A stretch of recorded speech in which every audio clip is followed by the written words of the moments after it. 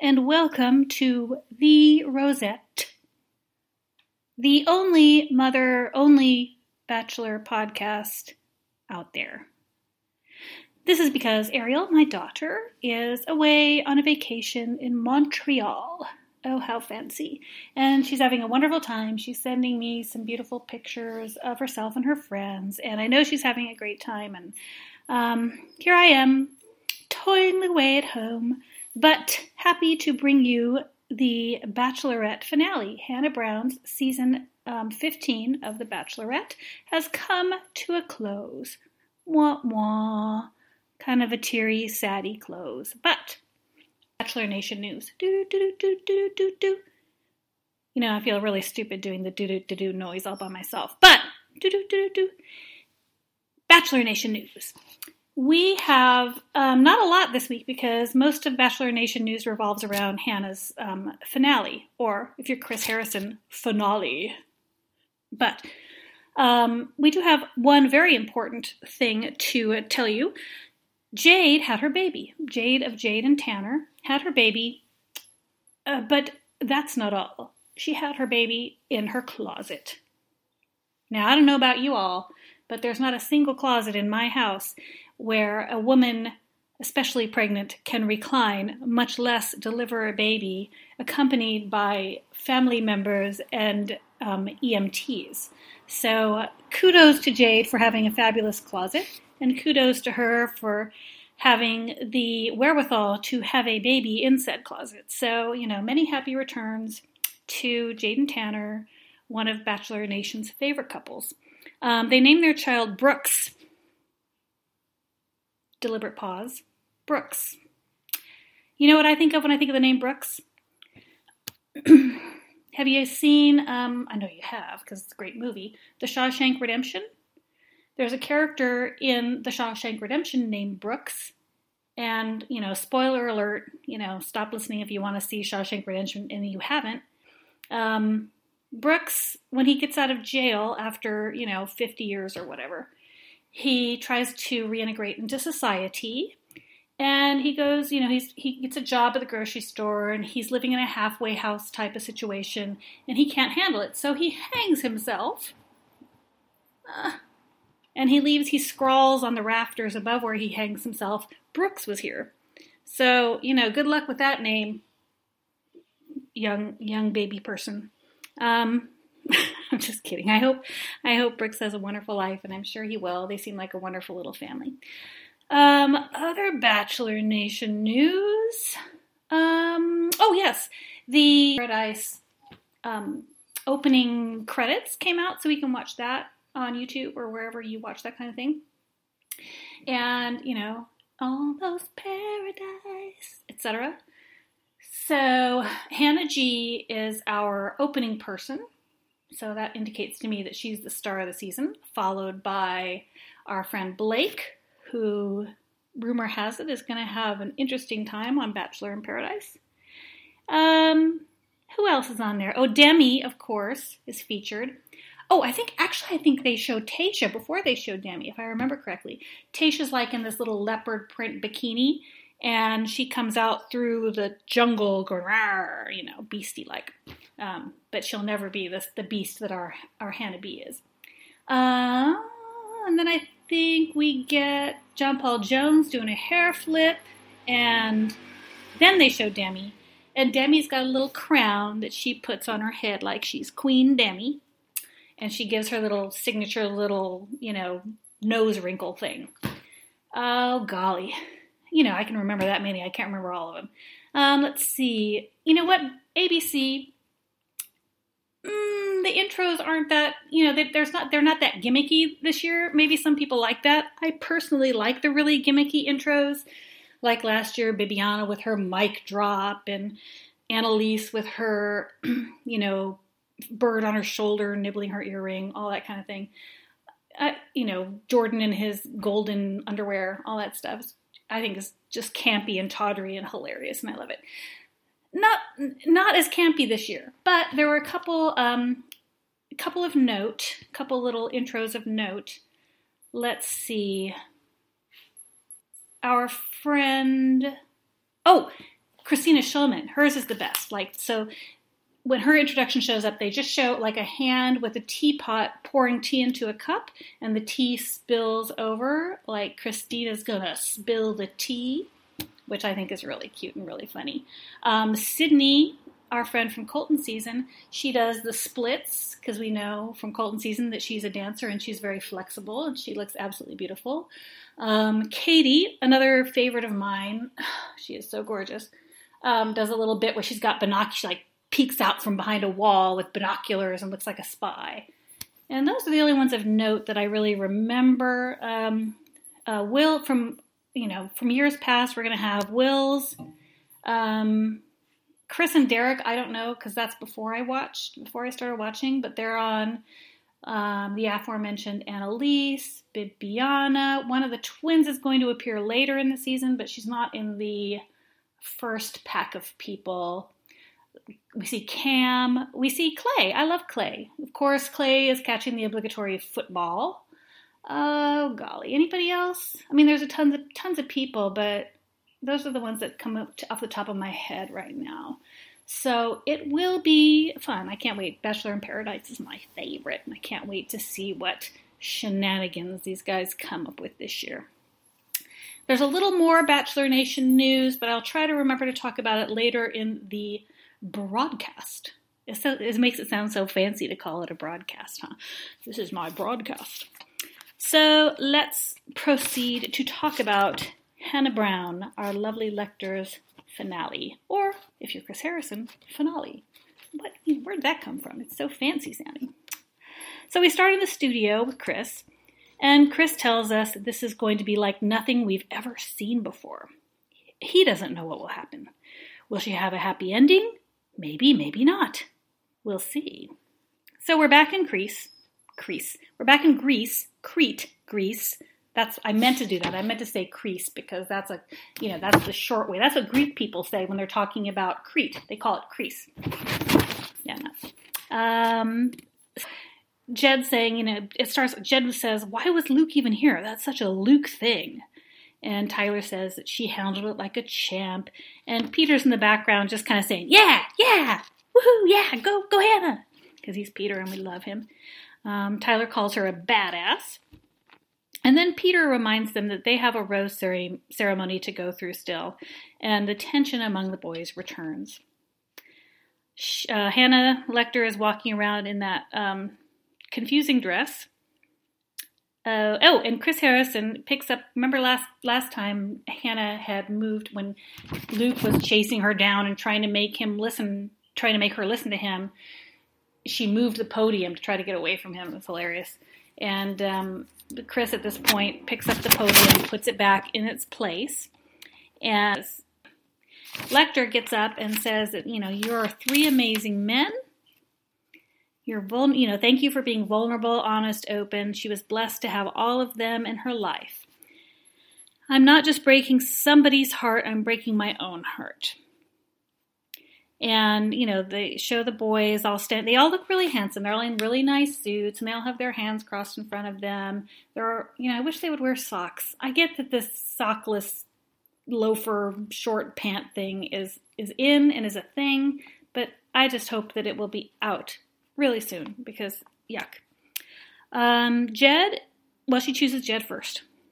And collectively, Bachelor Nation goes, oh, why? I mean, even if, let's assume we never heard about the girlfriend. Haley is her name.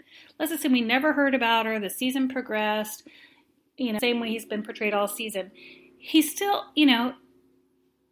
he doesn't have a job. He's a struggling musician. His parents, we wouldn't know this, but his parents have to help him pay the rent. He has a roommate, et cetera, et cetera.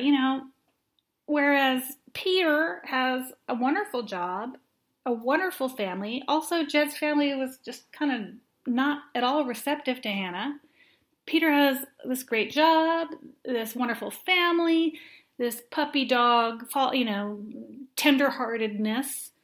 I mean, obviously, Tyler, duh, who wouldn't pick Tyler? He's got a bright future. He doesn't have like the same kind of career like Peter, but he's a model and he's a contractor. He has good skills. Guy around the house, a contractor, but who would not like to have that? And he can dance. And just, he's a great guy. So, picking Jed is just, I can't understand it. And I know a lot of you can't understand it, but that's what happened. So she pauses before she chooses the next guy, but ultimately she sniffles, a big tear drops from her eye, and she chooses Tyler. And when Tyler accepts the rose, he says, "Always, Hannah," and he hugs her. Oh, this is interesting too. When Jed accepted Hannah's rose, he didn't hug her, or at least they didn't show it. It was just kind of awkward feeling and not very warm or lovely. Either he really wasn't that excited to get the rose, or it was edited that way, because he didn't hug her, he didn't look relieved, he just sort of looked stiff and uncomfortable like he usually does. But Tyler, says he'll always accept her rose and gives her a big hug. And poor Peter is the one that's going home. He thought he had it in the bag. Peter, Chris Harrison says, "Peter, of course, Peter, I'm sorry, please say your final goodbyes," like he's on his deathbed or something. And, here's the thing. When Peter embraces Tyler, I think that tugged at my heartstrings more than when Peter embraces Hannah. I just hate to see those two split up because they're excellent, lovely, wonderful friends. So Lecter says goodbye to Peter. She's weeping. She's holding his hands. "Shall I walk you out?" She tells him, "You're my perfect, easy dream guy," and repeats the thing about her Barbies. When she was playing with her Barbies when she was little, she imagined her husband being exactly like Peter. "You were that, she says. "There was nothing wrong. You just weren't it." And he's kissing her hand. He says he's trying to be strong. He says, "You'll always have a piece of my heart. This is hard and it hurts, but I don't regret anything about it." And they kind of snuggle for a little while. And you know what? In my opinion, guys, Peter was the best choice for her. I hate to beat a dead horse, but he's this mushy, lovesick puppy. He seems devoted to her. He's got this great family. He's got strong Christian values, which she likes. Sure, they're from different parts of the country, and that's probably a little bit of a culture shock for her. But I think that just he had everything that she was looking for practically in a husband. And I know sometimes emotions get in the way of what the right choice should be, what's most practical, but I don't know. I just don't understand. I'm going to miss Peter. Anyways, but we still have Tyler. They hug again by the car, and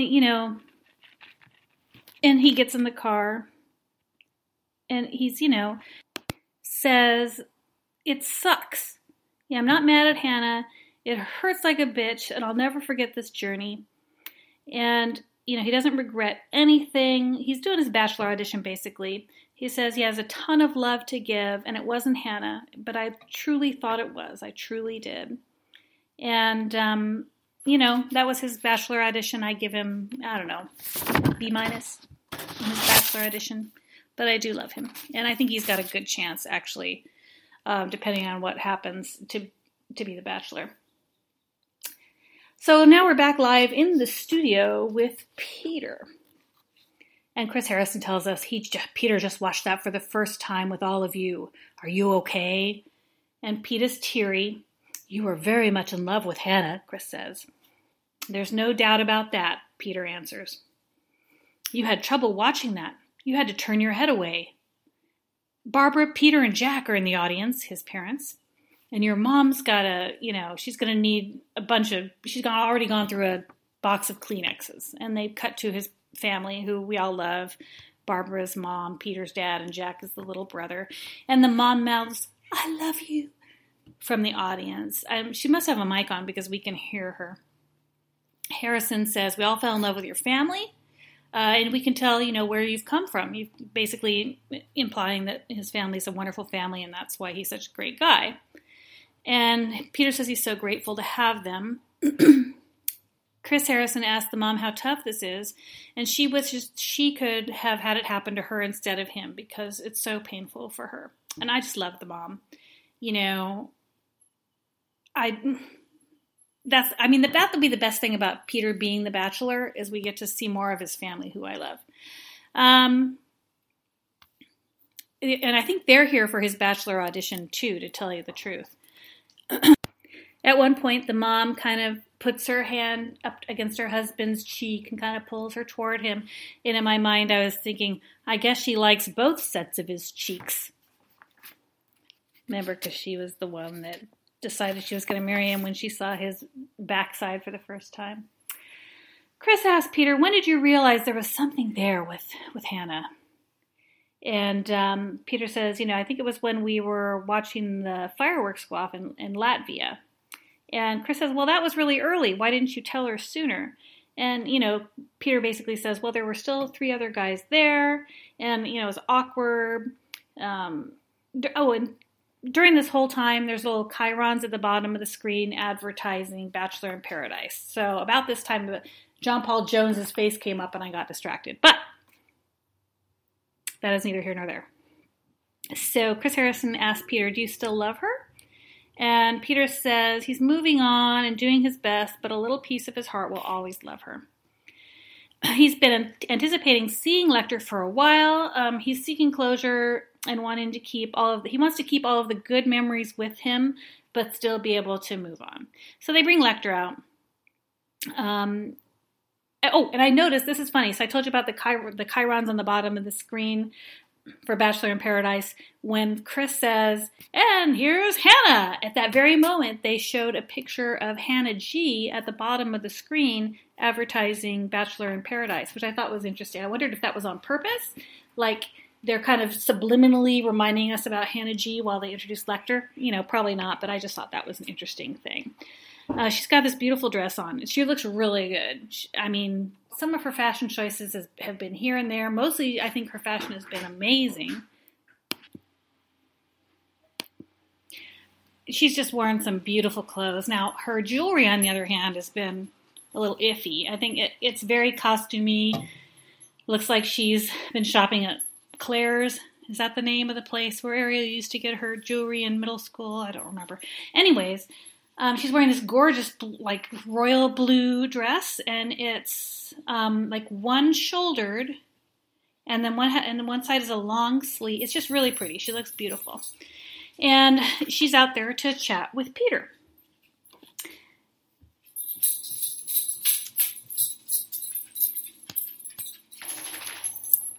They smile and they hug, and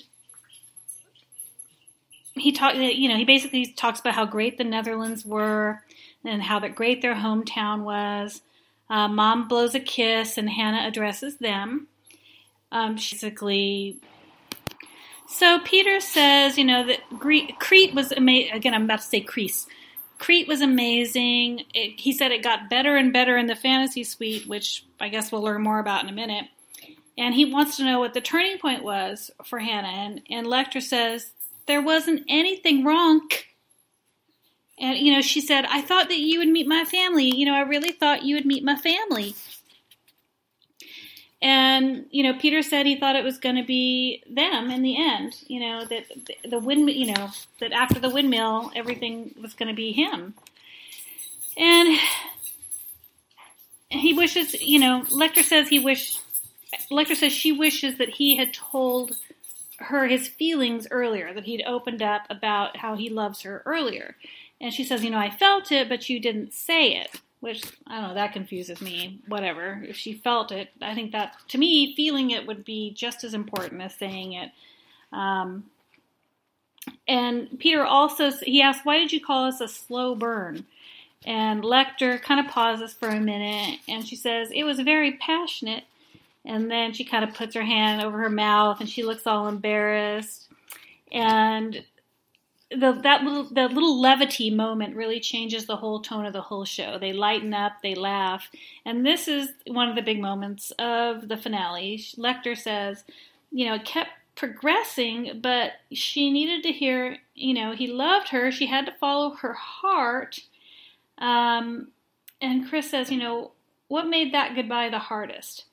And Lecter says, I was really hurting because I was falling in love with him, and that didn't go away. It was real, and I was scared that I was letting go the perfect guy. And Peter gives sort of a sheepish little grin, and we're getting to the good stuff. Peter promised, he'd always be himself, always be Peter, and he didn't want to force it. That he was hesitant to just throw the love word out because he didn't want to force it. He just wanted to be natural, be organic, etc. And that's when Chris Harrison says, well, because of you guys, no one will ever look at a windmill the same. And the audience erupts with, happiness and glee, especially Peter's family, which is kind of weird. And here's where it gets kind of good. Hannah says, I'm sorry, you can hear my dogs in the background, but I think they're cute sounds, so I'm just going to let them do their thing. Hannah says, I was a little dishonest about the windmill. I said Peter and I did a thing twice, but it was actually 4 times. And the audience goes nuts. And the family goes nuts, which, again, is weird. The family's like, ooh, good job, Peter. Ooh, on national television. Anyway, the audience goes crazy. And Peter says, oh, the truth is out. And Peter and Hannah sort of combo high five, hold hands midair kind of gesture. And here's, I don't know when we'll ever see this again, but Chris Harrison stands up and salutes our friend Peter.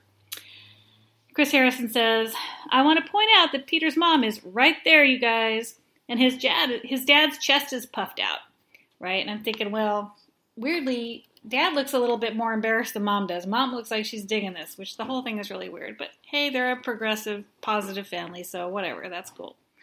And then this may be my favorite Chris Harrison quote of all time. It's my quote of the night for sure. Chris Harrison says, somewhere out there, Luke P's head just exploded. And I'm picturing, I'm sure that Luke P somewhere actually his is not going to literally explode, but I bet a piece of a vase or a dish or, something probably exploded against, the floor or the wall in his house. I can't imagine him taking that well at all. Peter says, yep, that happened, but Jesus still loves both of us. And Hannah says, that's right. Amen. Hannah and Pete have this big sort of one-armed hug. And, it's a really healthy breakup feeling. I don't know.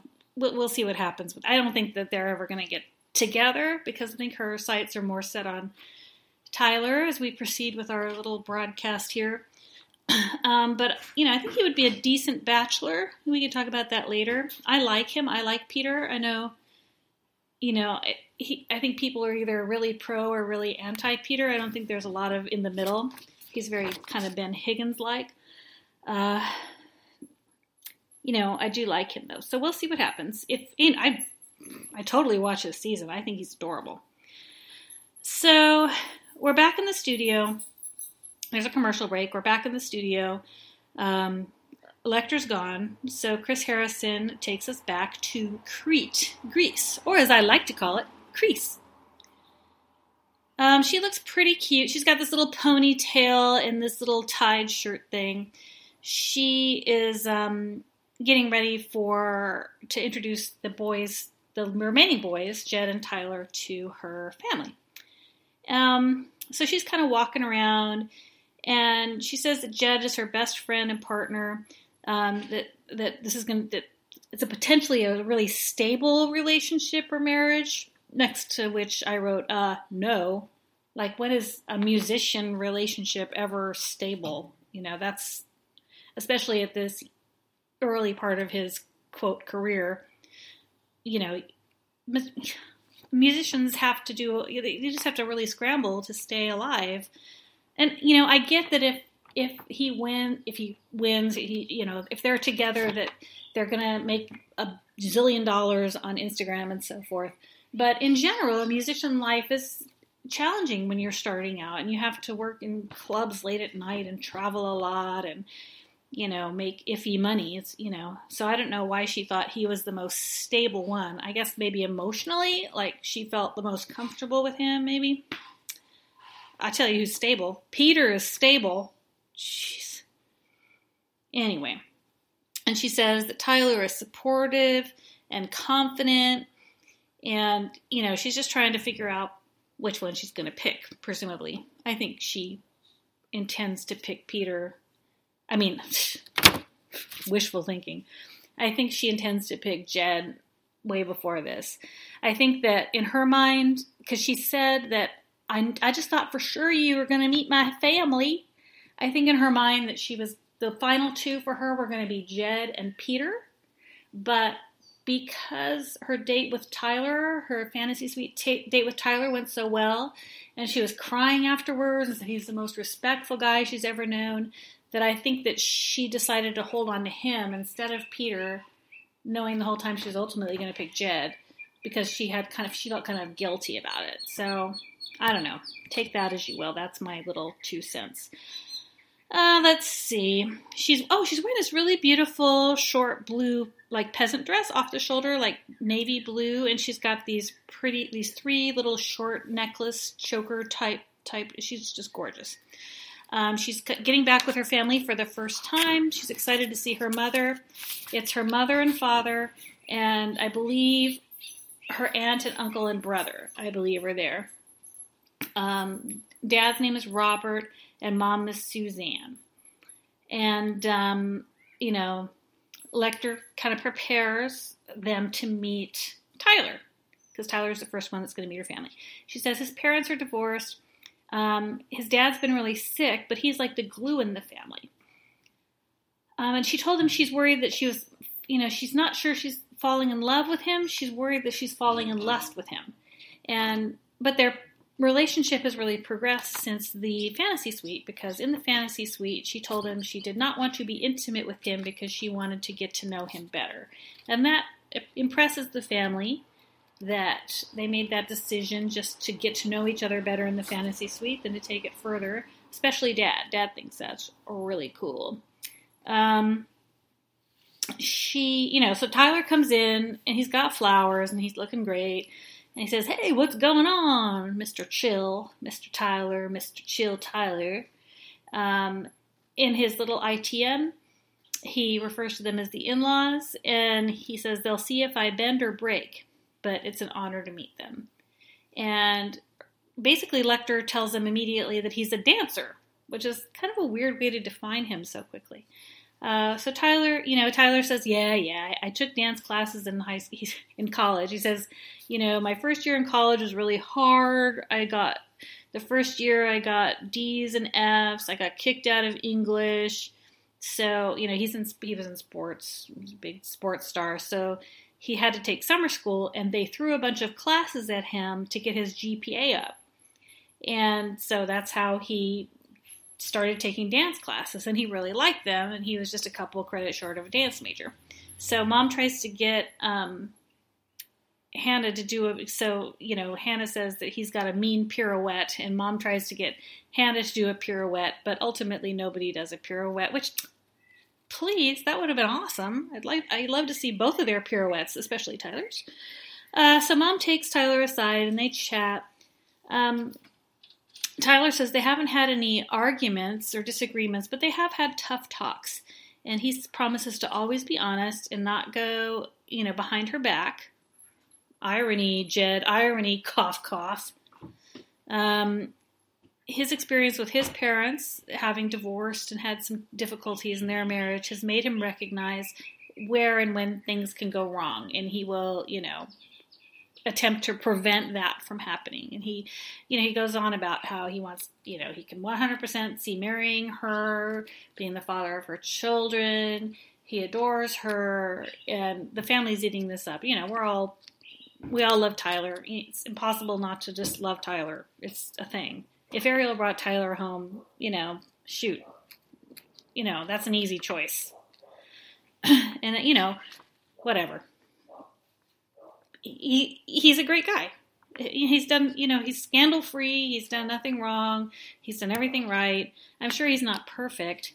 part of me doesn't want him to be Bachelor because that additional scrutiny might reveal things about him that will ruin Bachelor Nation's admiration of him. You know what I mean? So, but most of me wants him to be Bachelor. Anyway, so then Dad asks about the fantasy suite. He said, and Tyler says, I respect your daughter. That night was about connecting. There's a time and a place for everything. He says a couple of times, you know, and that's when he says the whole speech about, you know, I love your daughter. I want to be the mother of her children. I want to be the father of her children. And he wants to lead his family in faith and a strong woman. He has no second thoughts. He's saying all the right things. The faith thing kind of struck me by surprise because they haven't shown any of that between Tyler and Hannah, any of the faith thing, and that's so important to her. And again, if that faith thing's so important, Peter had that going on, but whatever. That's the thing you can nurture and grow, so whatever. Moving on. The dad in his ITM says that Tyler C. Well, he didn't say Tyler C. But in my notes, I use his initials. It says TC. Whenever I talk about Tyler, it says TC. Dad in his ITM says, Tyler seems like the real deal. So then Lecter talks to her dad about the fantasy suites.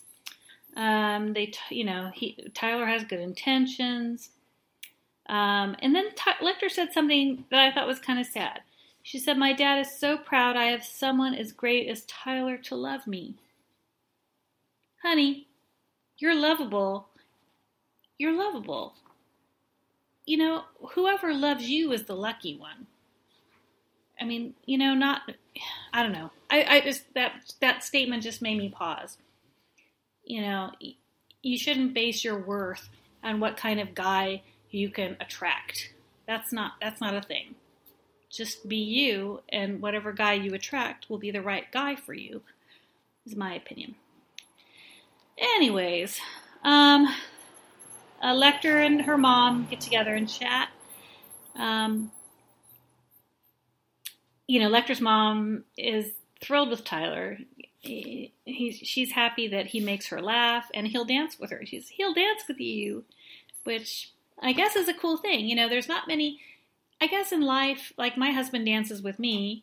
He's an awesome dancer. I guess in life, most husbands don't know how to dance. I don't know. That's not a thing I've experienced, a thing I've experienced with my husband, but it's a nice perk. You know, it's not everything, but it's a nice thing to have if your husband's willing to dance with you when the occasion arises. So Lecter's mom, who I believe's name is Suzanne, said, do you see yourself getting engaged to him at the end? And Lecter immediately and quickly says, yeah. So in my heart, I'm thinking, oh, please let the rumors be false. Please let her marry Tyler and so forth.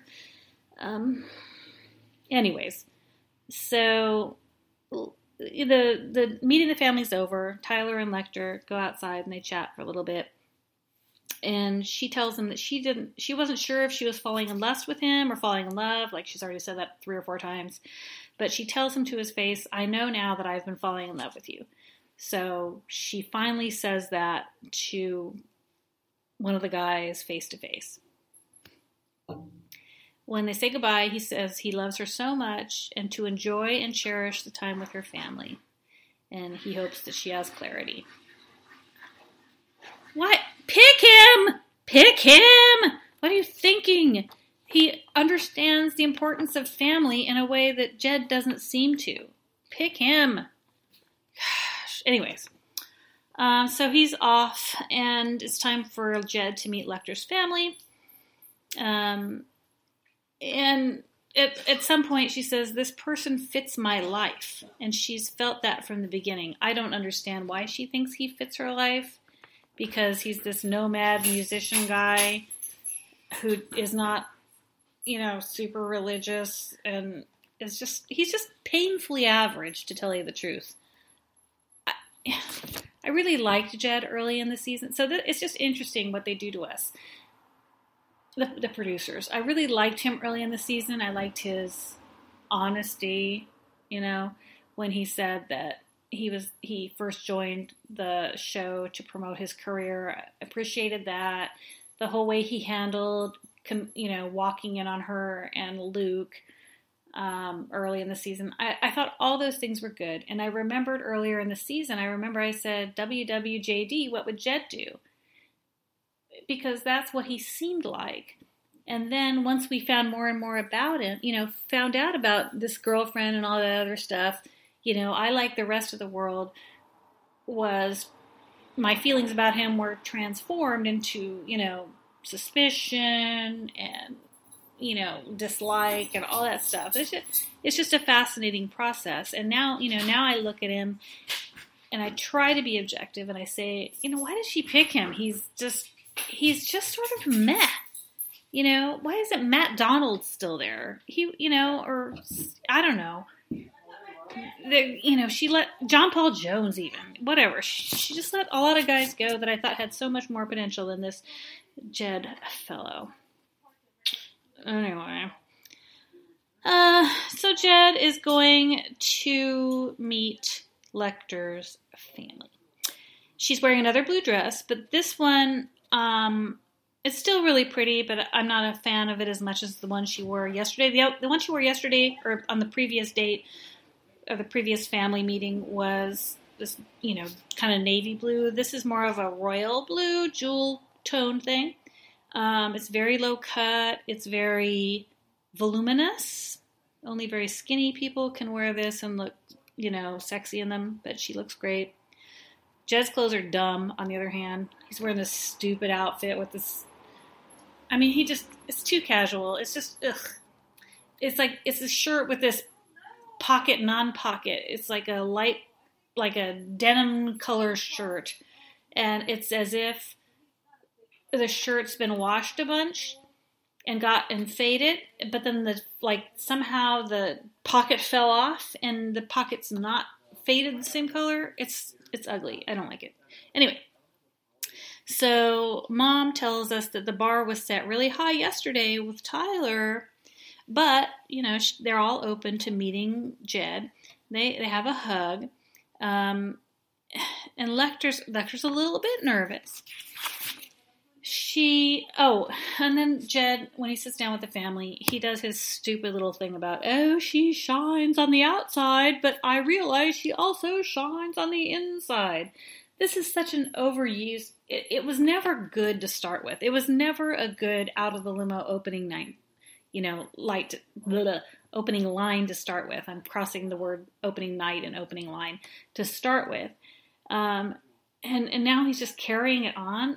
It's dumb. It doesn't make any sense. Anyways, so he tells them, I'm a singer and a songwriter, and that's my path. Like he has no other, choice. Okay. He says he has the best intentions and the most pure intentions of watching over Lecter and loving her through everything. The dad says that, Taylor's pleasant, but yesterday's connection was really strong, her connection with Tyler. So Dad and Jed go to talk together, and Dad asks Jed what his goals in life are. And Jed, his dream is, to music, and that he moved to Nashville to pursue music. And the dad says, well, what are your financial goals? You need direction. It's important for you to be able to support my daughter financially. And Jed says that he's pursuing many facets of income and he has backup plans. So instead of saying, hey, I'm also I'm in a male dance review and take most of my clothes off on the side, he talks about different facets of income. So Jed, just be honest, Jed has a real problem with honesty. Honesty is important, Jed. Anyways, then Jed proudly tells Papa Brown that he has signed a deal with a dog food company and that he wrote their jingle. He says, that's my most major accomplishment. And Dad, understandably, is skeptical. And if you haven't already gone and listened to the dog jingle, there's nothing wrong with it. As I listened to it. You can find it online. There's nothing wrong with it. It's pleasant. It's nice. But jingles are supposed to be catchy, and they're supposed to, a good jingle is a real ass earworm, right? A good jingle, you should be singing it without, on your way to work without realizing why you're doing it. That's the whole purpose of a good jingle. Jed needs to ring up Barry Manilow or other great jingle writers out there, because his jingle is pleasant and okay, but it's not, well, you know what? The dog company, I'll tell you what, even if it's not a good jingle, that dog food company, I think it's called Better Bowl. Now everybody that watches The Bachelor knows that Better Bowl is a thing, so they lucked out. But the jingle itself, meh. It doesn't do what a jingle is supposed to do. And there's nothing wrong with writing jingles. I'm not criticizing that. If you're a great jingle writer, you can make a fortune. It's just that a jingle should be an earworm. End of story. And his isn't. But, it's just, it's really sad. I think at this point,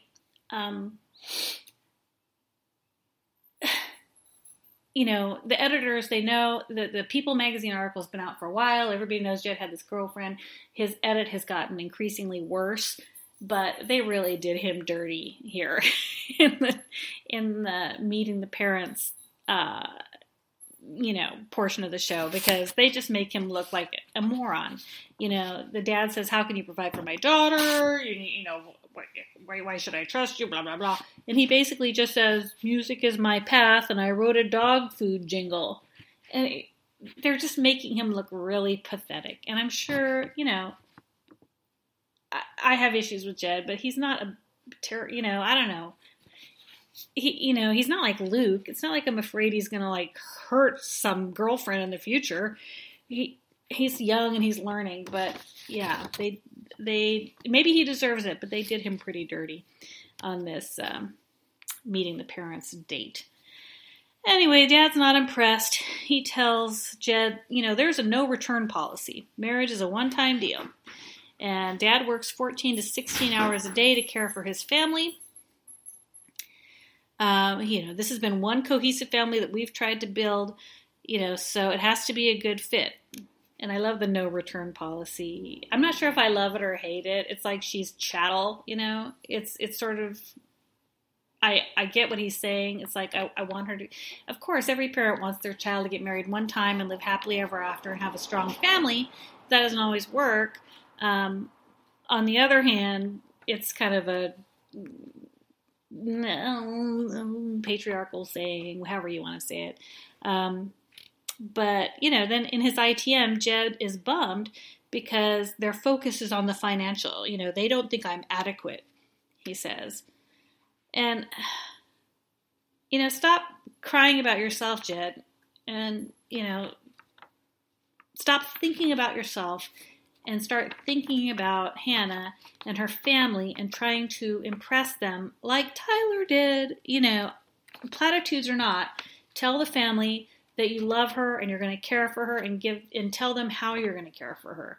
Obviously they're going to be skeptical of a musician and a male review dancer who's going to be out late at night, traveling on the road with, other temptations, blah, blah, blah. As well they should be, apparently, with you, Jed.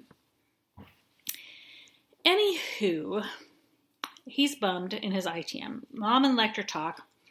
The mom has one of my other favorite quotes of the night after Luke P's head's going to explode and a couple of others. She says, ellipses, he's got, ellipses, qualities.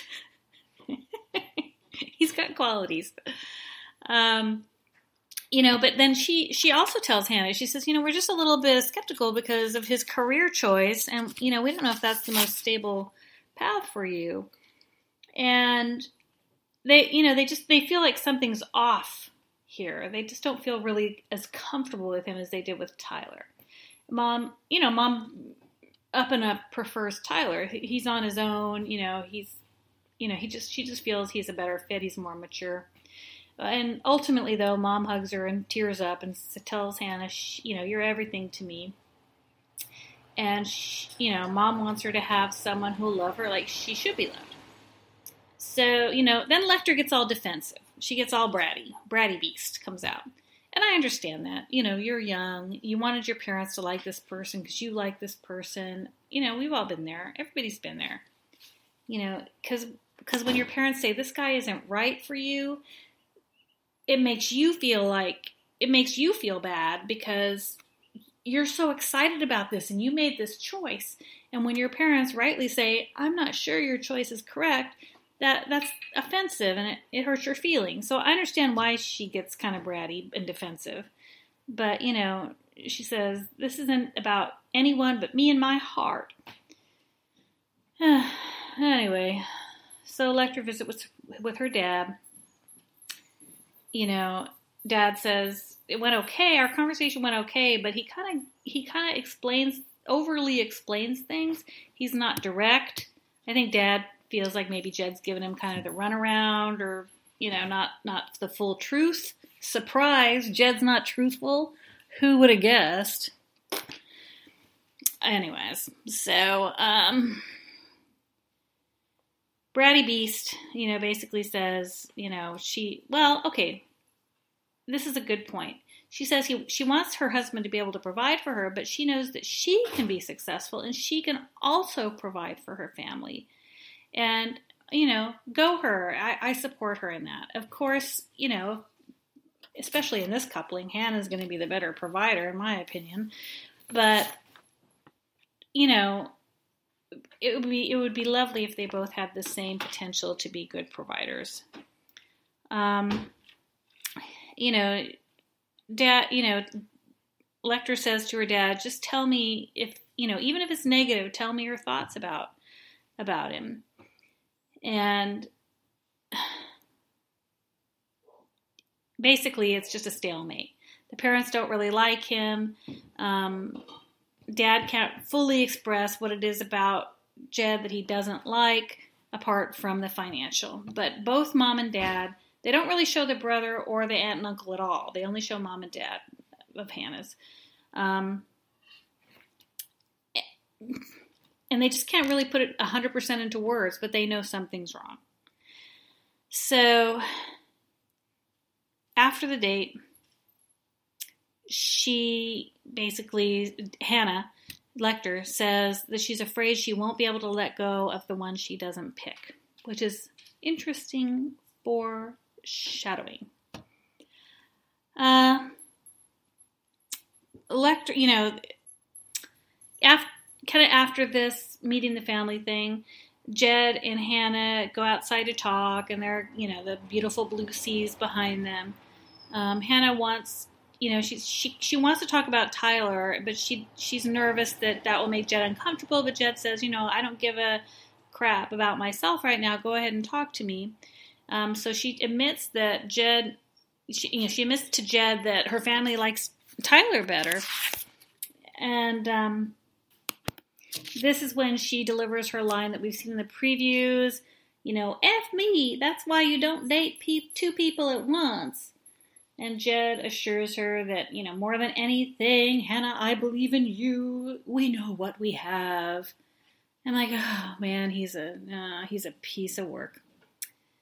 Anyways, so Lecter's freaking out a little bit, but that's the end of that family meeting. So we're back with Chris Harrison, and he mentions there's going to be a new podcast called Bachelor Happy Hour with Rachel Lindsay and Ali Fedotowsky. I'm not super familiar with Ali, so I'm not sure I said her name correctly. But actually, here's the thing. So I listened to it. They had an episode with Jed on yesterday, and I listened to it while I was picking up the house. And this is what's funny. So they had Jed on, and Jed was talking about his experience and the girlfriend and all that. But Jed does the same thing with the K at the end of his INGs. It's so funny. It's like, yes, I was thinking about that, and I, really regret having done that, It was hilarious. He didn't do it every time. He didn't do it as often as Hannah does, but he was definitely doing that ink thing. It was hilarious. And you know, I don't want to give a whole review of it, but he comported himself fairly well. He was remorseful and so forth. And we'll talk about, he comported himself better on their podcast than he did on the show. Well, we'll get to that. So Jed and his he's trying to learn not to lie, I guess, because he's having a hard time not lying. But anyway, he did better on that happy hour podcast thing. So now they're in Furni, Greece. It's foggy and there are goats. Hannah's camp comes on and she says, it didn't go so great that with my family, they weren't into Jed. And so it's time for the last 2 dates. So Tyler comes out to have his last date with Hannah. And of course, when he greets her, he says, "Sup, girl?" So her final date with Tyler is going to consist of, wait for it, more horseback riding. Lecter, leave the guy alone. Hasn't he proven? He's proven himself in every single way except horse, friendship. He can have one failure. Let him not have to love horses. So they have their horse riding date. And, Tyler kind of, says before he gets on the horse, he's a little hesitant. He's kind of petting the horse, and Lecter's like, come on. And Tyler's like, no, I'm building the bond right now. And there's dopey music. So their last date is like this dopey comical music date, which is kind of unfortunate. But, and I think to myself, is she trying to sabotage this? Is she trying to find a reason to pick loser Jed over Tyler? Like, Tyler's better in every single way than any other man on the planet, except he doesn't like horses. So I picked Jed because, probably Jed likes horses. You're stupid, Lecter. Just let him not like horses and be perfect in every other way. Jeez. Anyway, so they ride around the horses, and it actually goes surprisingly well. There's a really cool, drone shot of them riding in this beautiful Greek countryside. It's, unimaginably beautiful. I can't even describe it. And this really amazing, drone shot pulling way, way back from them riding their horse. And, hello, it turns out Tyler is good on horses. There's nothing he can do wrong. Tyler basically tells her he's feeling giddy. He was feeling so giddy when he was getting ready to see her. He says, your family is so great. Your dad is he's such a great guy. And, I assure them that their daughter will always be safe and loved. If you're with me, you'll always be safe and loved. And, I'm buying everything Tyler's selling. I truly am. He just seems really sincere. I don't know. He doesn't seem like a rocket scientist, but he also doesn't seem like a player either. He seems like he's really invested in this. And, all of Bachelor Nation loves him, so I don't have to preach to you.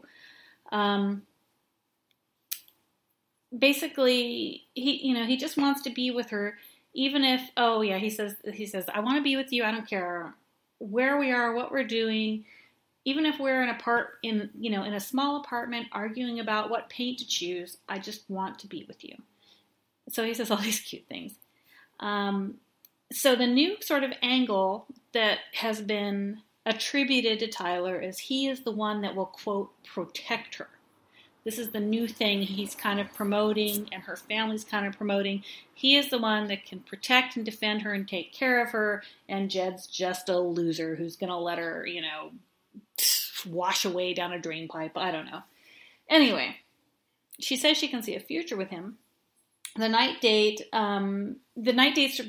are very casual. She goes to see them in their hotel rooms or wherever they are. At this point, there's no group housing, situation. They're all separated. So she goes to see him in her little jeans and her little croppy sweater.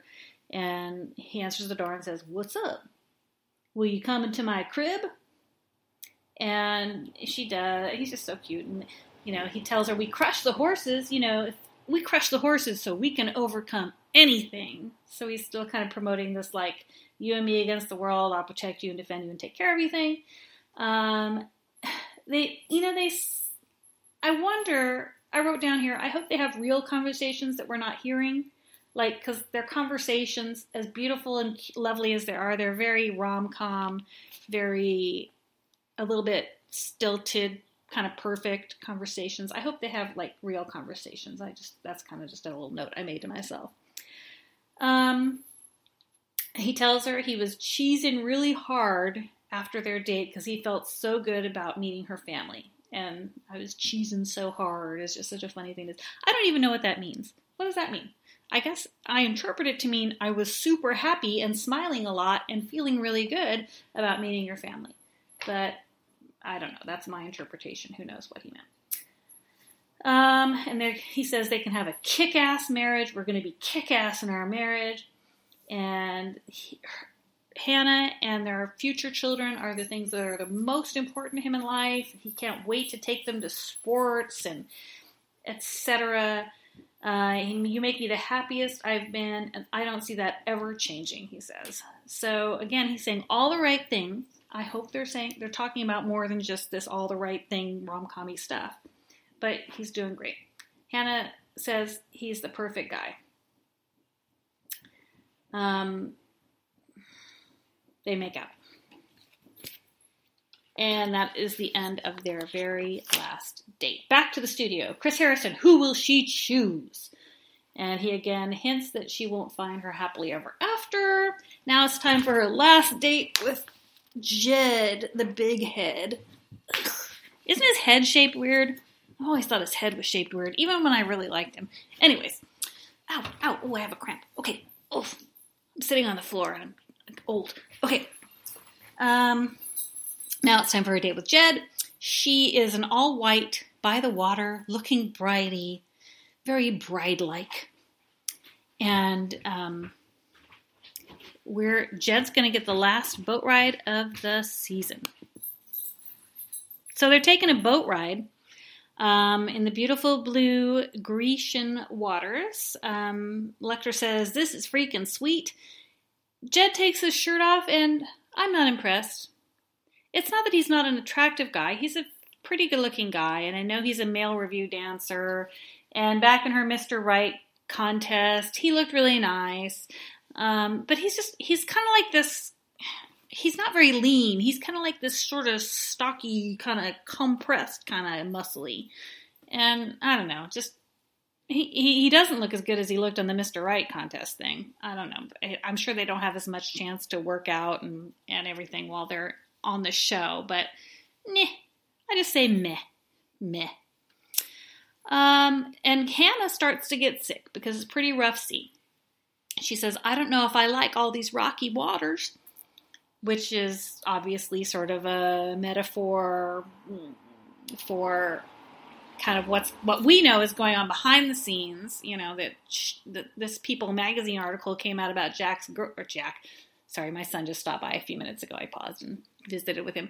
Jed's girlfriend, and you know, we know that we assume there has been some difficult conversations that they've been having, assuming he wins. And so that's just sort of like a foreshadowing, symbolic-y kind of thing. As that she doesn't, I don't know if I like these rocky waters. I wrote, "That's prescient to get a clue, girl." So she gets seasick. And she's like vomiting over the side of the boat. And she says, "This is not how this is supposed to go," which we saw in the previews. And I had never imagined in the previews when I saw it that she was talking about, you know, getting seasick on a date. But it's just a terrible date. Jed tells Hannah that he's sort of, he's sort of uncomfortable because there's a chance it couldn't be, it won't be him in the end. Because Tyler's still here. He says, "Your dad didn't believe in me. He doesn't understand the other stuff I do." And I wrote, "Like stripping?" ? And there's tense music. And Hannah, Hannah's getting engaged tomorrow. She's getting engaged tomorrow, she tells us, and she still doesn't know what to do. she's scared and she's sad to break. Whoever's heart she's going to break is going to be really sad for her, and it's going to break her heart too. And, I don't know. At this point, I don't know what to think. I would just wish she will pick Tyler. The nighttime date with Jed, again, it's at his hotel room. And I wrote, why does she want this guy? I just don't understand. She says she needs clarity. And I'm so sick of that word. I wish we could just ban that word forever from Bachelorness. And I know we can't. It's a trope. It's a thing we do. They have to have clarity. Blah, blah, blah. It's just, Jed is anxious this whole time. Tyler was, as usual, chill during his date. Jed says he can't picture his life without her. Lecter says, yeah, but your dad didn't feel good about your ability, to support me. He's worried about your being able to support me. There will be times when, one will have to make sacrifices for the other. And Jed says, I want more than anything to take care of you. He never considered this level, he never experienced this level of serious relationship with anyone. Tell that to the ex-girlfriend. Anyways, they cuddle and stuff, and they leave. That's the end of their date. I kind of feel like he's kind of pushing her. During the whole time, I felt like he was kind of like pushing her to choose him. And whereas Tyler was chill and kind of, I want you to be happy and make the right decision kind of feeling, Jed was kind of like desperate feeling, I don't know. It was just yuck. It's sort of a tense goodbye, a little, almost, I wrote down it was almost sinister feeling. That's probably an exaggeration, but it wasn't a warm, friendly goodbye. It was kind of this tense kind of walking down the corridor. It was uncomfortable for me. I can't even really put it into words. So back in the studio, Chris says, will Hannah get the happy ending she deserves, or will this be the most shocking finale in Bachelorette history? And, in days of old, when he used to talk about how it was going to be the most shocking episode, finale, etc., etc., I feel like nowadays they are getting increasingly more shocking, and, he's not fibbing as much as he used to. Anywho, and he says, will she get her happy ending, or will Bachelor Nation end up in tears? Dun, dun, dun. Okay. Hannah, I think we go to a commercial. Oh, no, I think Hannah's still there with him. She says the last couple of... this is the end of the first episode. Okay, so there's 2 episodes. So she's on the screen, on our television screen, in the live studio audience. She says, I know the last couple of months there have been rumors, and they've sure been, the last couple of months have been really tough. But tomorrow I try to answer all of your questions. And then it's time for night 2. Okay, I am back with y'all. You didn't know I was gone because, the instantaneousness of podcasting. But weirdly, coincidentally, the very moment that I was done talking about night 1, Ariel's computer died. And so I plugged it in and went about the rest of my day. Now it's the middle of the night, which is why I'm speaking very quietly. I can't sleep. I've got kind of a irritated stomach. And so I'm back to try to finish up this very long podcast. And I will try to be kind of quiet because my husband's downstairs sleeping, and so are the dogs. I don't want to disturb them. I live in an upside-down house, so all the living areas are on the 2nd floor, and the bedrooms are on the 1st floor. Because I live about 2.5 blocks from the ocean, and all the houses in this town are built upside down so that you can see the ocean from the common areas. So just, you don't care. Anyways, so it's night 2 of Hannah Brown's finale. Chris Harrison greets us and tells us that tonight Hannah must choose. He welcomes Bachelor Nation and prepares us for the shocking conclusion no one saw coming. Not Hannah, not even Chris. And he talks about the massive, destructive force of lies and betrayal. I can barely read my handwriting. The massive, destructive force of lies and betrayal. And a proposal that will be nothing short of cringeworthy. So Chris basically gives it away immediately. Just Tyler's not going to do anything cringeworthy. Anyway, hope you're ready, Bachelor Nation, because here we go. So we meet Hannah in her hotel. She's got a Bible open that she's been reading. It's highlighted a little bit, so it looks like her actual Bible, unlike the one that Luke P. had earlier this season that looked brand spanking new. Hannah talks about how she's changed. She's a different woman. She's really matured over the past couple of months. She used to be dependent, needed validation. She never felt like she was enough. She doesn't need a man anymore, but she wants one. So we see the boys getting ready for their proposal day. Tyler looks real handsome, as usual. Obviously, duh. And he's kind of staring off into the water. And Jed looks like he's journaling, or maybe, God forbid, he's writing another song. Tyler meets Neil Lane first. He says Hannah is loud and proud, and that's the kind of ring that he is looking for. Jed meets with Neil Lane, and he chooses an oval because it's the same shape as his head. Just kidding. He chooses an oval because it represents his and Hannah's love. It's constant. And I guess a circle, I don't know. A circle's a constant. An oval, I'm not sure, is a constant. But it is circular, shaped sort of, just like his head. And it cuts away to Lecter, and she says the fateful words, Jed is as honest with me as I am with him. Dun, dun, dun. Foreshadowing. They show the boys getting ready, again, like I said, for the proposal. They show Tyler shirtless as he's getting ready. Thankfully, we don't have to see Jed shirtless. He's already got most of his clothes on when we flash to him. Hannah, of course, is in a white sequiny gown. I'm not fond of it. I don't think it's her best look this season, but it's a kind of bachelor trope that they end up in a wedding-y gown at the end. At least past couple season. Becca did it too, I believe. Hannah says the best things in life are the hardest. Both of the bros are looking contemplatively with their rings over the ocean. Hannah's on her way in the car. She's looking like she's going to throw up. And all of a sudden she says, stop the car, which we saw in the previews. She gets out, and big surprise, she falls down. They showed us that in the previews too. I wish they hadn't. Because poor thing. She's a wreck.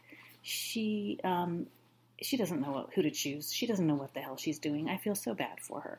And she's kind of sitting on the ground. The producer comes to try to help her up. She doesn't take his hand for some reason. And they blur out. I don't know why they blur out the producers' faces. I think that's weird because, they're part of the show. They're going to end up on camera, potentially. I don't know. She says it's just a big day. The producer says, you think you can do this? And she finally says, yeah. She doesn't look like she's ready, but she says she is. And cut to the rose podium. There's one last rose there. Lecter says it's a weird day and a weird feeling. A weird feeling knowing something is ending, but something is also beginning. Luckily, it's not windy as hell like it was for poor Rachel a couple of years ago. And it's not the most beautiful proposal set. There's like these kind of broken statues and urns and stuff. I guess it's supposed to look Grecian. So, cut to Jed riding in the car to the proposal site. He's got his guitar. Oh my gosh.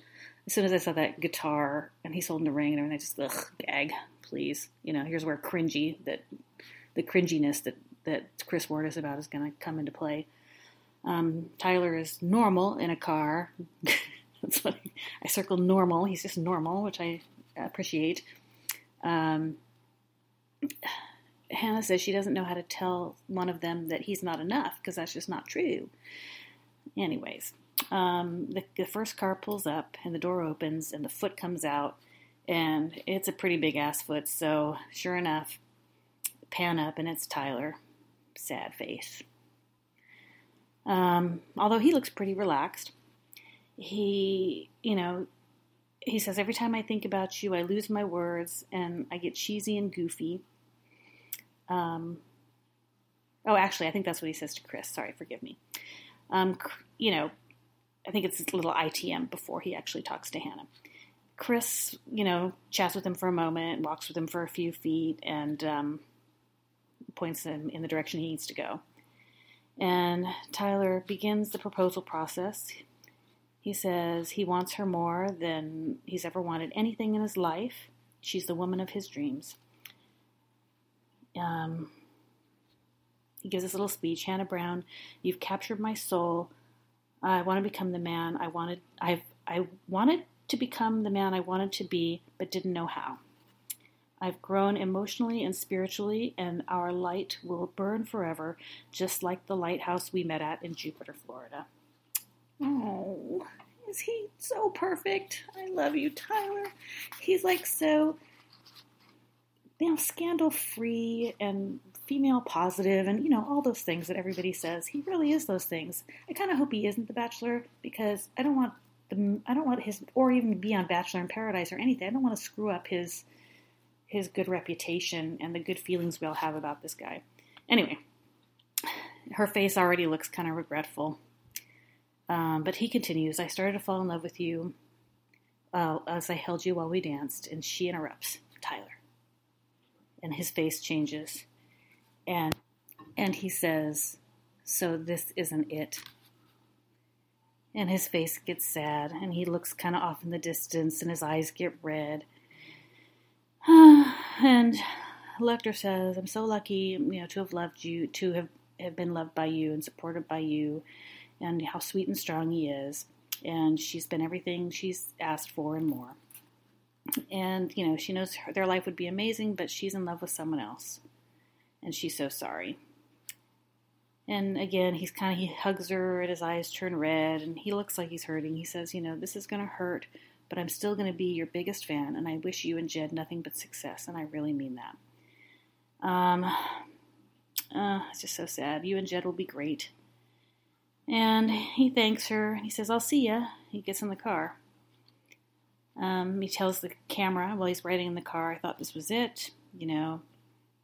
It's like a million uppercuts to the gut. Lecter pulled feelings out of him that he wasn't able to open up in the past, and she was able to help him do that. And dude, he got a good edit. So, Bachelor, maybe I'd support that. I'm still kind of hoping for Mike, but I'd also be happy with Peter. We've got a nice group of guys here. We briefly cut back to the live studio where Chris Harrison says, can Jed give Hannah the love and trust she needs in a husband? Not likely. Anyway, we're back in Greece, and Hannah says she hopes Tyler forgives her. She says she has more clarity. I'm so sick of that word. Ugh. She prayed for peace today, and she's waited her whole life for her happy ending. Honey, you're 25 years old. Happy endings don't come easy for most people, so hang in there. You're going to be okay. You're going to be okay, sweetie. Jed says it's the biggest day of his life. Chris Harrison welcomes Jed and his stupid-ass guitar. Chris Harrison, he's got a pretty good poker face, I noticed.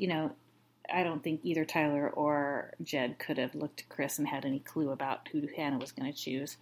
But Hannah doesn't have as good of a poker face. She's smiling really big when Jed shows up, and Jed says, hey, you. When I met you, I wanted to see a light in you and know that deepest part of you, but your light is brighter than I ever imagined. It was fast, but he loves her. He's better in song than with words. Ugh. So she's smiling, but it's still kind of awkward, you know. Baby, time stands still for us. She applauds while he's singing. When he's done with his stupid song, she says, "I don't have a song, but I'd like to say some stuff." She says she always prayed for her future husband. She, you know, when she was little, she wondered where he was and what his passions were. And she thought it would be a couple of other people, but God led her to this moment, and she knows that she was waiting for him. And she says, "I love you, Jed Wyatt." And he doesn't look that enthused when he realizes he's the one. But he does get on one knee, and he proposes to her. Very simply, "Will you marry me?" She says yes, very simply. She looks very pretty in this moment. And then she says, they hug, and they're pseudo-happy. I don't know, I just didn't feel it, you know. I didn't feel that joyous feeling that you feel when most of the bachelorettes get engaged, and they, you know, their intended swings them around, and they laugh and giggle. It didn't feel like that at all. It was very unusual. And then after they kind of hug and kiss, she says, "I didn't even look at the ring, really, but I'm sure it's really pretty." And then he accepts her final rose. It's you, he says. "We're engaged, we're getting married." Jed says, "We're engaged together." Again, "we're engaged together." Where did he learn to speak English? I mean, speaking of English, he also thought they were English.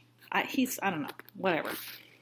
And then she does a little, she says, "You're my Miss," she sings the Mr. Right song. "You're my Mr. Right, gag."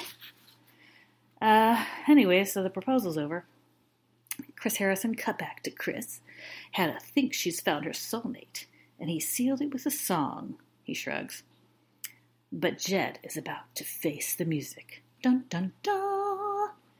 Oh, and then they have a little vlog, and, you know, they show them in their happy couple, you know, weekends, kind of dancing around and being pretty happy looking. I mean, honestly, they look pretty happy. And then, as Chris pointed out, it's time for Jed to face the music.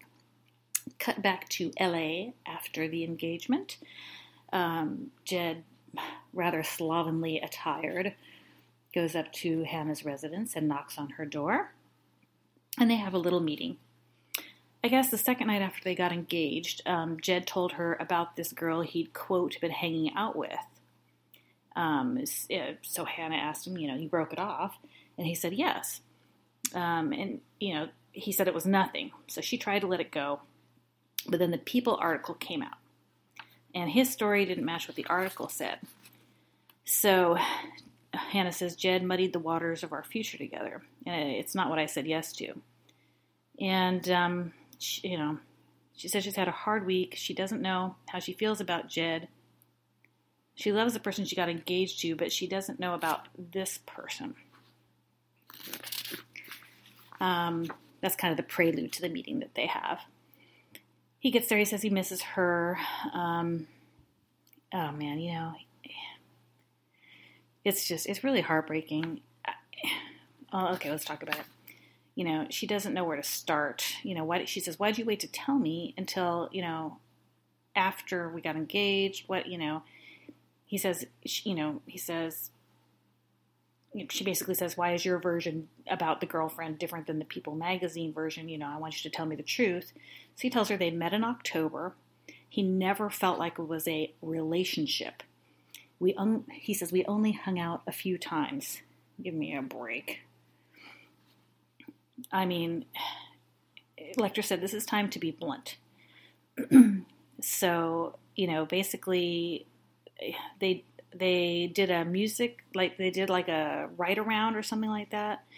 And they slept together after that. They stayed in a cabin that, he got for free.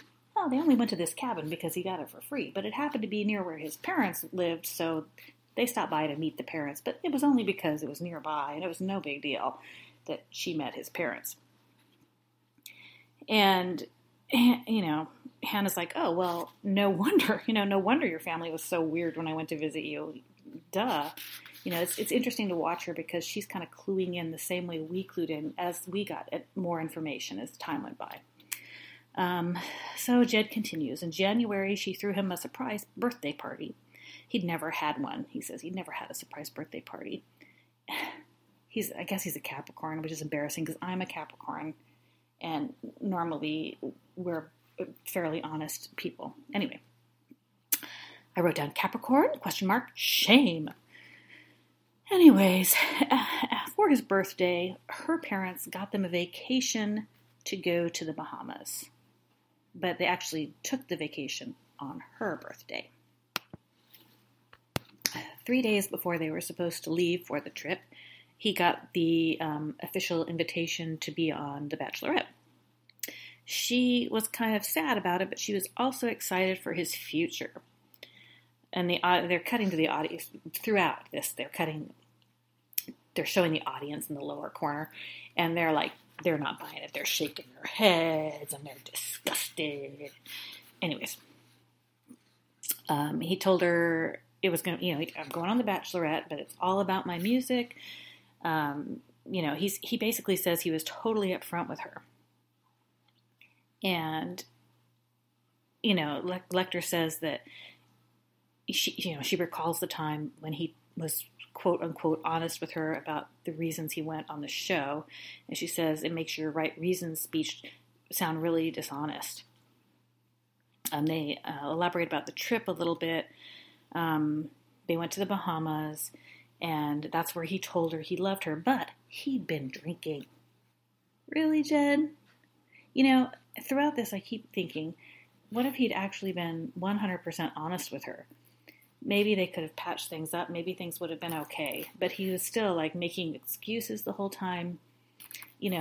She met his parents. He met her parents. His parents got him a vacation for his birthday, for crying out loud. She was his girlfriend. And he knows that. And he knows that. He's not stupid. Well, he's a little stupid. But he's not so stupid not to know that this girl was his girlfriend. And by the way, he did admit, to sleeping around during his relationship with her. He thought it wasn't exclusive and she wasn't his girlfriend. And so he had other dalliances while he was dating her. Anyway, Lecter tells him how selfish he is to her, to his girlfriend, and to Hannah. He says when he got to Los Angeles for the show, he ended it in his, not verbally, but in his heart and his mind. Honey, Jed, Haley, I think is the girlfriend's name, she can't read your heart and your mind.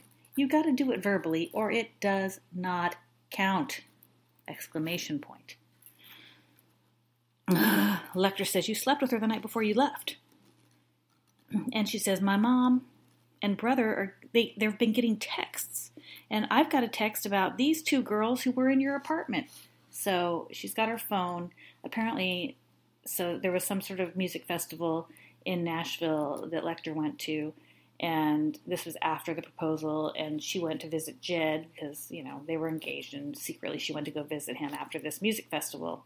And immediately subsequent to that, some girls were hanging out at Jed's apartment and they got pushed in the pool. And Lecter brings this up to him and he's like, oh, let me see. He's got to look at the pictures of the girls to remember who they are.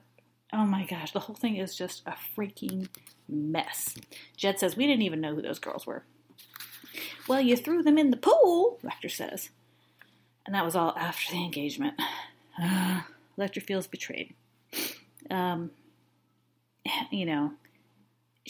Basically, she says, I did all the steps. I did all the steps to be really engaged.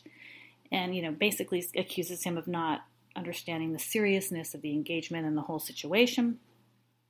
She just, she basically just feels that he used her for his career. Boy.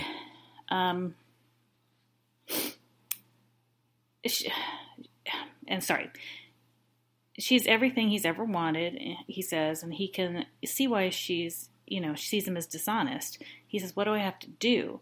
And she says, be honest. What crossed your mind that night that first night on the show with Scott, when Scott had a girlfriend and I sent him home? What was going through your mind? He had a girlfriend and I sent him home. What did you think about that? And Jed says, well, I didn't have a girlfriend though. Oh my gosh. And the audience loses it then. They're like, they're doing the same thing I'm doing right now. And they're just, anyways. He says he held back details because he didn't want to lose her. But he admits he was a coward. He's not proud of himself. Anyways, so, he feels bad he put himself in that position, but Lecter says, no, you put us in this position. He doesn't want to cry on camera, he says, but she's like, who cares, Jed? What? That's the least of your worries now. Crying on camera is not going to do anything for you. Crying on camera will probably improve your situation, Jed. Right now you just look like an arrogant, aloof dum-dum. Anyways, he says he really grew during the show, but Lecter says, but when you got back, you went back to your old self. And Lecter says, you knew I was struggling, but you kept that information from me. It would have affected my decision. Says, I'm sorry, you don't deserve this. I want to be someone you're proud of, Hannah. And then she starts to take the ring off, and the audience goes crazy. She finally says, this doesn't mean the same thing. This is not what I said yes to. And she takes the ring off, and the audience goes crazy. About this time, it's time to go back to the live studio with Chris Harrison and Hannah. And she comes out in this hot pink dress. She looks beautiful. Again, I hate her jewelry. She's got these pizza-shaped, glittery, diamondy, earrings on. They're hideous. But otherwise, she looks absolutely gorgeous. Beautiful pink dress, hot pink dress. She looks loud and proud, just like Tyler described her earlier. Chris Harrison says, the rumors have now been confirmed by this footage.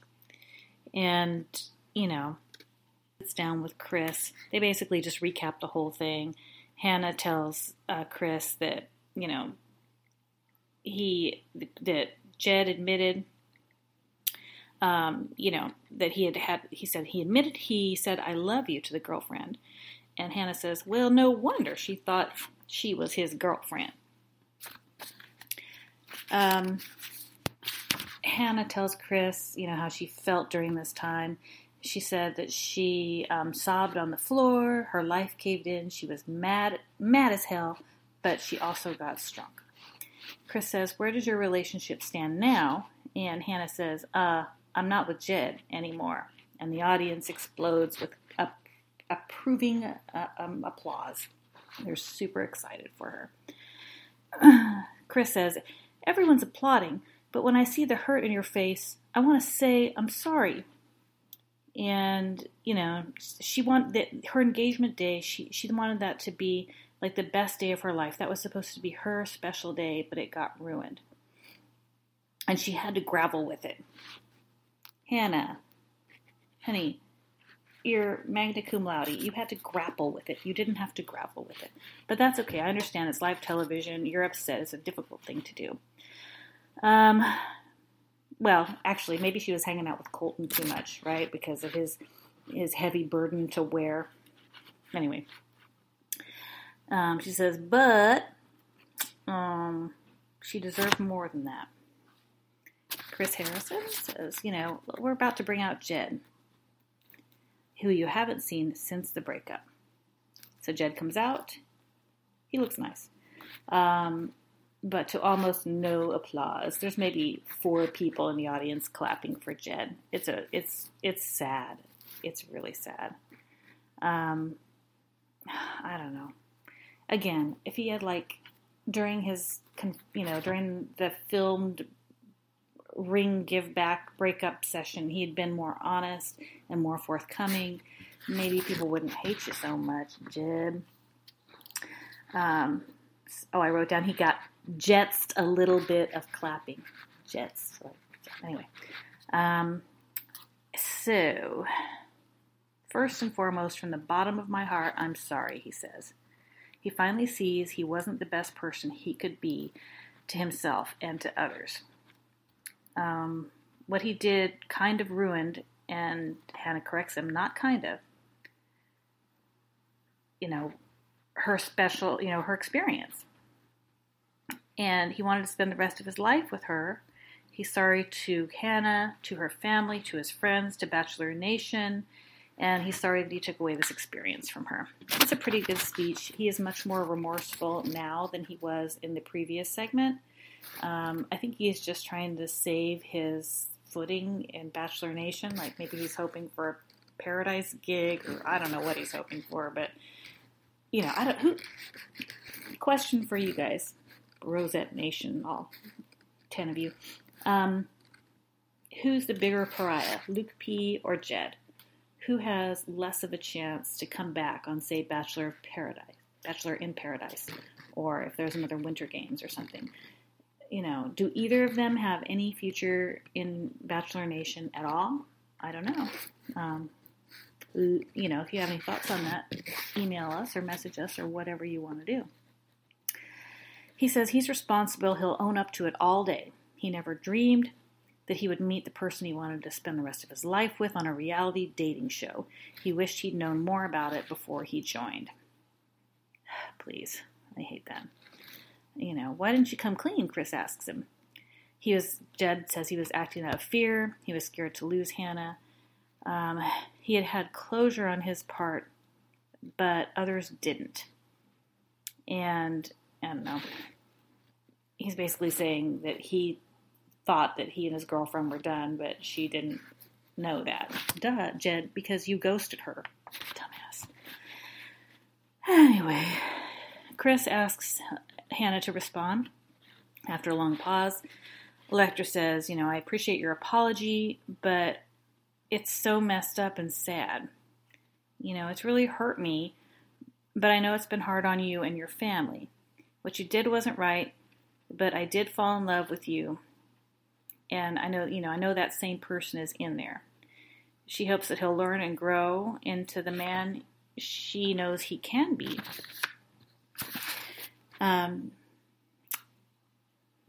Jed says Chris Harrison asks how he feels about Hannah, and Jed says he feels the same about her right now as he did when he got down on one knee.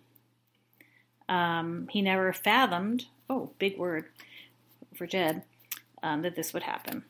She was the first person he thought he could see himself with forever, married in a family. He never had that level of relationship with anyone, but that came with Hannah, and he wished he could change it. He'll always be in love with her, but look at her face, dude. She's over you. Chris Harrison says, how do you feel, Hannah? Lecter says, my feelings have changed.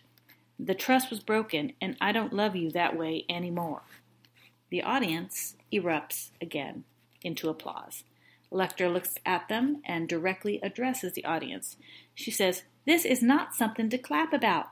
This is sad. Which really kind of broke my heart. And she has toughened up. She is a tough little cookie. And that is honest, We can do two things at once. We can laud her and appreciate her for her growth and her independence and all of that. But we also need to remember that this experience was completely not what she wanted or expected. So that part of it, that loss is sad, and that is worth sort of grieving over. But she's put a great spin on the whole thing, and Bachelor Nation is in love with this girl. This woman. Chris Harrison says, so he says, is this over? And Lecter very quickly says, yes. Chris Harrison gives Jed the final word, and Jed says he does love her, and, I'm sorry my actions have changed your love. You deserve the world and to be happy. I hope God bestows a super happy life on you. And please, keep being amazing. I think you're amazing. She hopes the same for him. And Chris Harrison thanks them both. Commercial break. Afterwards, Chris asks Hannah how she's feeling.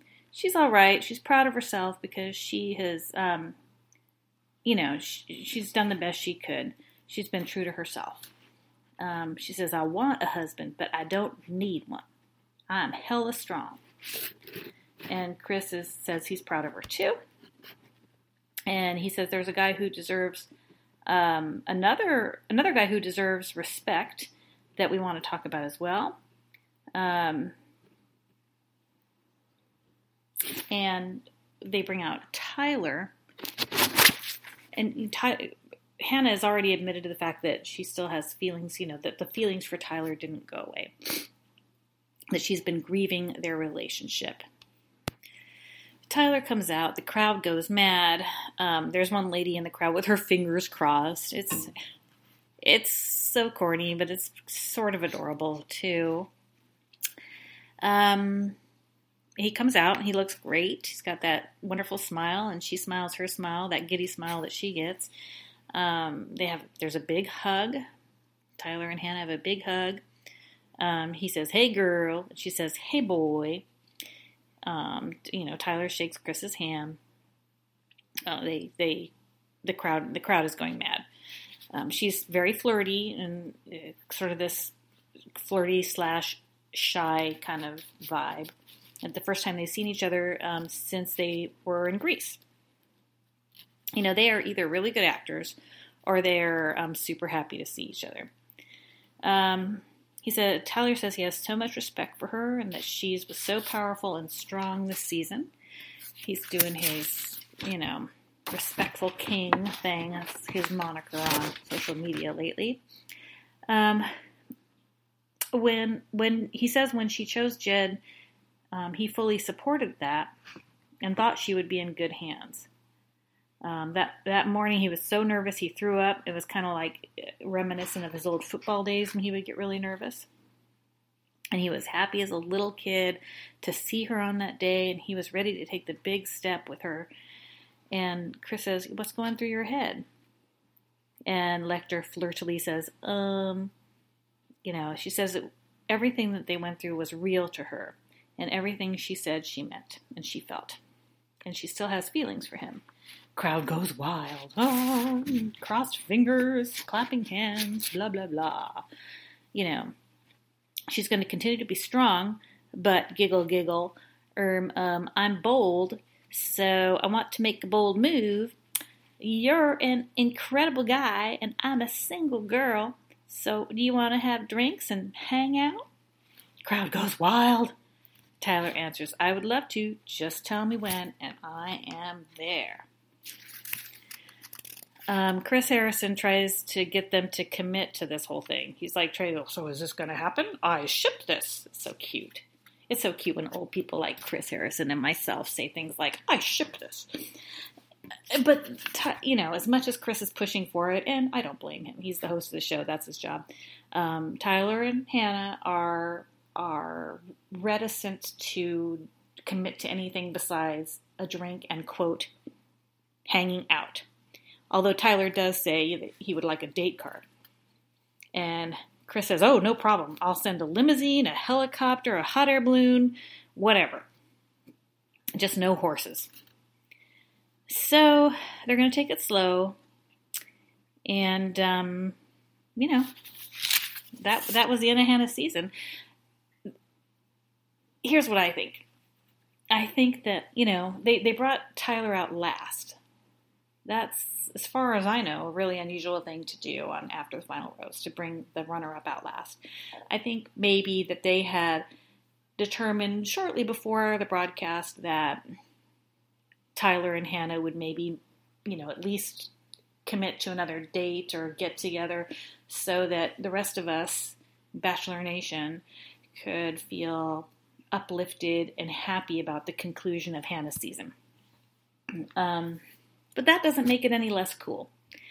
And we saw, I think it was Thursday, I think it was Friday morning, we got additional news about this hangout, get drinks, meetup thing. Tyler was seen leaving Hannah's residence on Friday morning, I think about 10 in the morning. looking disheveled, carrying an overnight bag. They both looked like they were sort of in jammy type clothes, disheveled, looking fairly happy, if a little tired. And, Bachelor Nation went mad. So who knows? Who knows what's going to happen? Apparently they did have their get together and their drink and fantasy suite part 2. Who knows? But good for them. Hopefully they'll, if it's real, I hope that they make it. I hope that they can live happily ever after. If it's not real, I hope that they can figure that out pretty damn quick so that we can have Tyler as our bachelor. I know if Ariel listens to this, she's going to be like, no, Mom, no. I want Mike. And I'm on the Mike train too. We've got 3 good choices this year. We've got Peter, Mike, and Tyler. All 3 of them I think would be suitable bachelors. I think that Bachelor in Paradise may bring us a couple of other options, including perhaps John Paul Jones. They're really promoting the heck out of him. When I was downstairs not being able to sleep, I was scrolling through my phone, and there's a clip out there of John Paul Jones's arrival in Paradise. And he's wearing his Speedo, just like he said he was going to do on the Men Tell All. And Chris says something along the line of, in Mexico, shall we call you Juan Pablo Jones? And, John Paul Jones is like, yeah, whatever, man, yeah. And the clip ends with John Paul Jones running down the Paradise steps, hollering like a madman. It should be a lot of fun. Anyway, we'll see. We'll see what happens. We can't know. Oh my gosh, this podcast is so long, but I'm covering 4 hours, so I appreciate your patience with me. If any of you that stuck with me this long, thank you, thank you, thank you. I humbly and profoundly thank you. 2 more minutes. Final thoughts on Hannah's season. Who would have known how awesome she would be? From that first date and that first date toast on Colton's season to now, my goodness, what an incredible year she's had. I think most all of us have really come to love and respect her. She made some stupid choices. Let's be honest. She just keeping Luke around that long and choosing Jed in the end when, she could have kept Mike or Connor S. I think it's Connor S. And, I don't know, there were a couple other guys that were pretty cool around rather than Luke and even Jed, But I truly think she learned from those mistakes. And I think her season is going to go down as one of the most watchable, kind of inspiring, kind of as important as the Bachelor franchise can be. I realize it's a reality dating show, but it does give us sort of hefty themes that we can chew on and talk about, which is the whole reason that Ariel and I wanted to make this podcast in the first place, was because we have these conversations about it that lead to sort of, themes that we can discuss. I can impart some advice to her. She can kind of take in information about dating in the world and make her choices about whatever guys come into her orbit a little more selectively. So I know it's just a dating show, but it was a fun season, and I'm glad you guys were there for it with us. And we will be back to talk about Bachelor in Paradise soon. I can't wait. It's my favorite. And Ariel will be back in a couple days. So thank you all. As usual, we ask that if you would kindly, please rate, review, and subscribe. And, hit us up on social media. And, we would love to hear from you. We would love to have a mailbag type of episode where we can talk with you and answer your questions. And mothers, please share us with your daughters. Daughters, please share us with your mothers. And we love you all. So please share with those you love as well. It is the middle of the night. I'm hoping I can go to sleep now.